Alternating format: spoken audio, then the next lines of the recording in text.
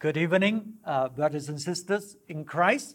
Welcome to this online worship service. And we've been talking about the ministry of the apostles and prophets, how God is releasing these gifts to the church so that the church will be able to build correctly with the right foundation, with Jesus Christ as the chief cornerstone. I know this teaching may be new to some people, and we are very scared to hear about apostles, because maybe because of ignorance, we seldom hear about it, and maybe because of pride, because we do not want to come under that kind of ministry or that kind of revelation. We resist against those word of God. And there are others who are just fearful, because, immediately we think of the negative. When somebody who talks about the apostolic ministry, we think that, they are so proud and they maybe something wrong with them. They must be some false teaching, and so we got to be careful. Okay, so I understand those concerns, but we need to look into the Word of God, right? We need to understand what the Word of God says so that we will not miss the administration of God's grace for us. Let's look at Galatians 1, verse 1. Paul, an apostle, sent not from men, nor by men, but by Jesus Christ and God the Father, who raised him from the dead. So here, you see, Paul, the apostle, he was not ashamed. It's just normal to declare Paul an apostle, right? So just because there are false apostles, then we want to throw out all this kind of teaching. That is silly. Okay, the fact that there are false apostles means there are true apostles. There are false prophets. That's because there are true prophets. There is Christ, Jesus. And that's why there is Antichrist. Okay, so it's important that we go back to the Word of God. Paul said, Paul, an apostle. That's who he is. That's what God has called him to be. He said, it's called not... he sent not from man, nor by man. So he knew his calling is from Jesus himself and God the Father. Right? So nobody can appoint you to be an apostle. They can recognize your gifting, that you are called by God, by Jesus Christ. And now we pray and bless you because of the calling that you have. You see, nobody can appoint. No church or no denomination can appoint us as apostles. It's God himself who called and who have chosen and who have given us a gifting. So this verse ends by saying that Paul is sent by Jesus and the Father who raised him from the dead. So when God the Father raised Jesus from the dead, what happened? In Ephesians 4, verse 10 and verse 10 to 11. Ephesians 4, verse 10 and 11. He who descended is the very one who ascended higher than all the heavens in order to fill the whole universe. Right? He's talking about Jesus. It was Jesus who gave some to be apostles, some to be prophets, some to be evangelists, and some to be pastors and teachers, to prepare God's people for work of service, so that the body of Christ may be built up until we all reach unity in the faith and in the knowledge of the Son of God and become mature, attaining to the whole measure of the fullness of Christ. So can you see the apostles or the apostolic gift is given by Jesus after his resurrection. And for very specific purpose. But before we talk about the purpose, when Jesus gives us a gift, if we do not treasure it, if we do not value it, we're going to miss what He has prepared for us. And what has He prepared for us through the apostolic ministry and all the rest of the ministry is so that the body of Christ may be built up. So that we may enter into the whole measure of the fullness of Christ. So these are the blessing, these are the purpose why Jesus has chosen and have given these gifts to the church. So that we will really be mature and grow and become strong, ready for His coming and the challenges before the coming of the Lord Jesus. So if we are fearful, if we ignore and do not treasure this gifting, we're going to miss this grace that God wants to give to the church so that the church, through the ministry of the apostles and prophets, can be strong, can stand firm, right? So, can the church exist without the apostles and prophets? Of course. Why not? But what kind of church it has become? It's not complete, right? It can be strong in certain way. It can be pretty good, but it's not complete. And that's why Jesus has given these gifts to the church so that we may enter into the whole measure of the fullness of Jesus, so that the body of Christ may be built up. This is the heart and purpose why God has given the apostolic and prophetic gifts to the church, so that His church can be ready for the coming, or for His coming. Okay, so let's not be fearful, right, of the apostolic gift and the gifted men of God who are called into this ministry. And so what about the life of an apostle? And people who think that, if they want to be an apostle, they want the status, they want the name. These are people who do not understand at all, the ministry of the apostles. And look at Acts 20, verse 17 to 19. From Miletus, Paul sent to Ephesus for the elders of the church. When they arrived, he said to them, "You know how I lived the whole time I was with you. From the first day I came to the province of Asia, I served the Lord with great humility and with tears, although I was severely tested by the plot of the Jews." So the apostolic ministry actually comes with great price. And here Paul, he said, "I am the apostles." But then he said, "I serve with great humility." So that's the life of an apostle. Even though God has set them up in the church first, is the apostles. But the life of apostles is a life of humility. Because this calling, this gifting, when we function in this ministry, it comes with tremendous opposition, persecution, misunderstanding, and the enemies will want to hinder and destroy this ministry, because this ministry goes right into the enemy's territory,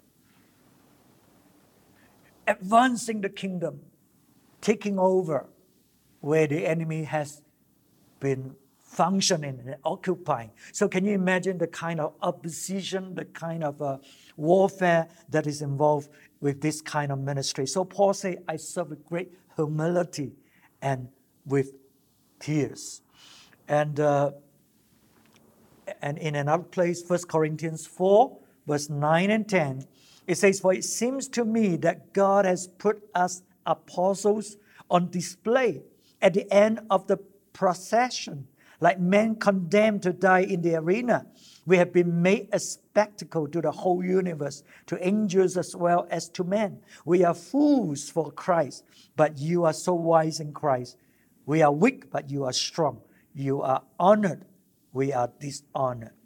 So can you see, Paul realized the price and the battle that he got to face.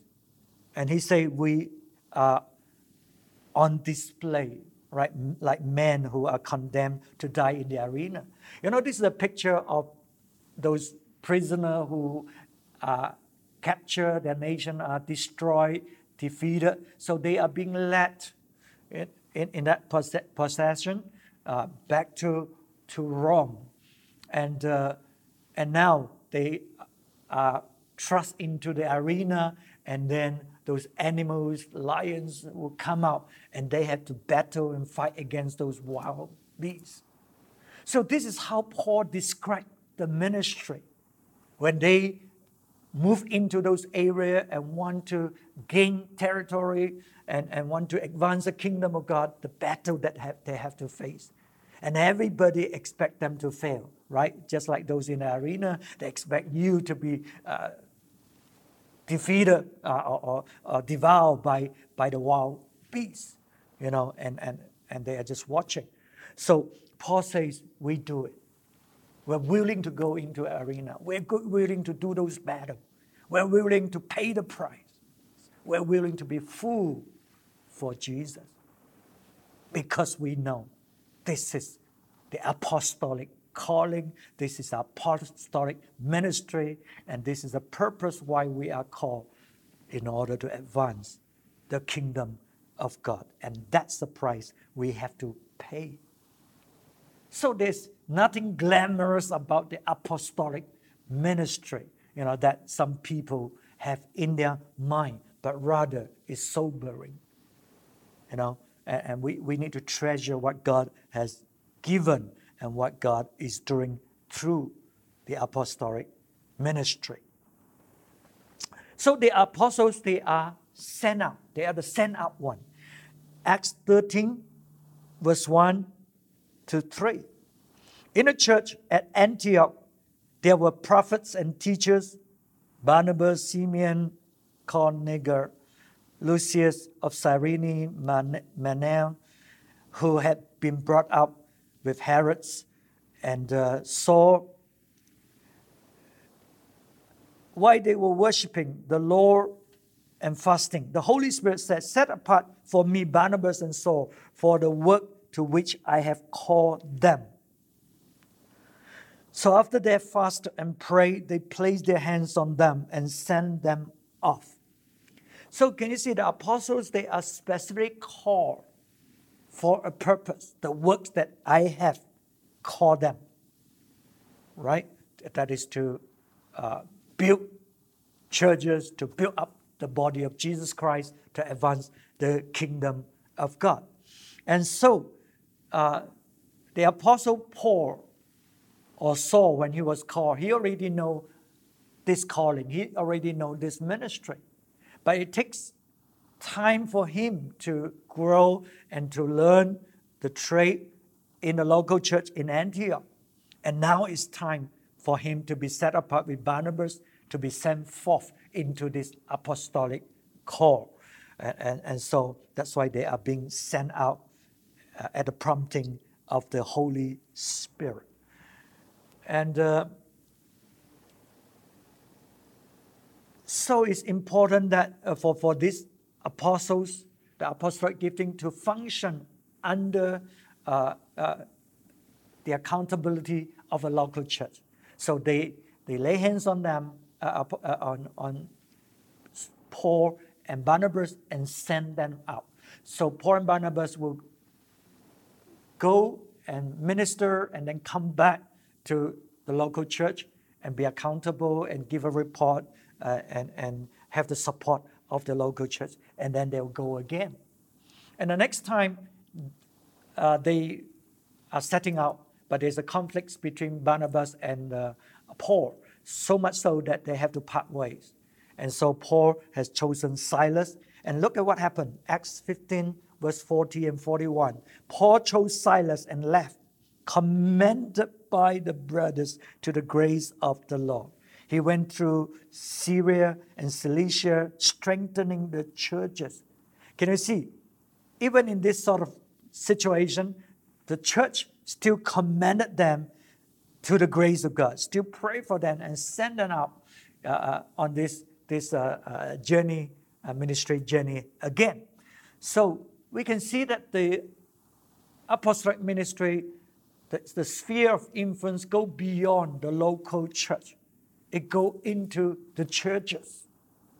And it also tells you that not every church has an apostle. And so there is this visiting apostles come to minister, to strengthen, to help these churches, right? So that we can lay the right foundation upon Jesus Christ. And so this apostolic ministry, because the sphere of the ministry is great and the pressure is also great. And 2 Corinthians 11:28, 2 Corinthians 11:28, Paul says, beside everything else, I face daily the pressure of my concern for all the churches. For all the churches. So, can you see the apostolic ministry go beyond just the immediate local church to the churches whom God has sent him into. So the apostles, they work with a supporting team. 2 Corinthians 12:18. I urged Titus to go to you, and I sent our brother with him. Titus did not exploit you, did he? Did we not act in the same spirit and follow the same cause? So the apostles will build up his team, and there are times that he cannot go, or there are times that he needs to send others to go on behalf of him. But they go with the same spirit and the same cause, the same purpose, the same vision to strengthen the church, to meet the needs of the church so that the church, the body of Christ, can be built up. So can you see? Those who are being trained, we who function under the apostolic ministry, we got to capture the same spirit. We got to capture the same purpose and vision so that we can move together, so that we can have the unity of faith in Christ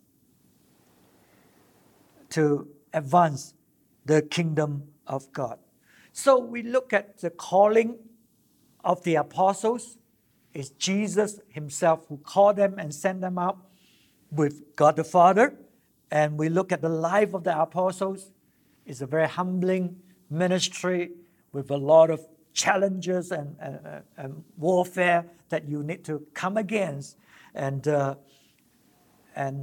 we see that the team is being built up, and the apostles are accountable and with the support of the local sending church.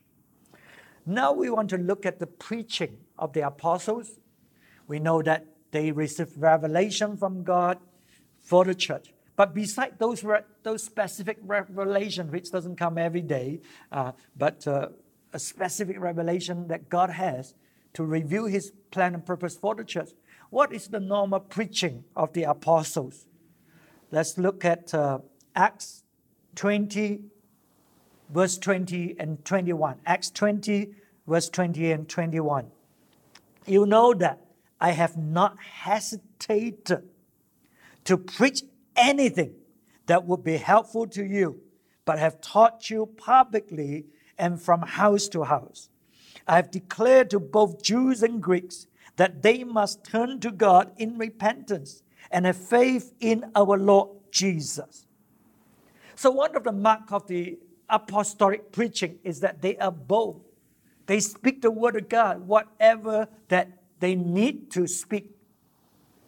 They are not afraid. So they are not preaching just things that appeals to people and people are blessed and like the preaching. No, that is not the purpose of the apostolic preaching. They just want to see the church being built up, the body of Christ being built up. They want to see whatever is needed, whatever is good for the church. It may not be what the church want to hear. It may not be what the people want to receive. But the apostolic preaching will preach what is needed, what is helpful to them. Okay? So that's why the apostles preaching, they are bold. And it really, if you are willing to receive what the teaching is, you're really going to be helped. You're really going to be built up. But then again, we realize we can resist.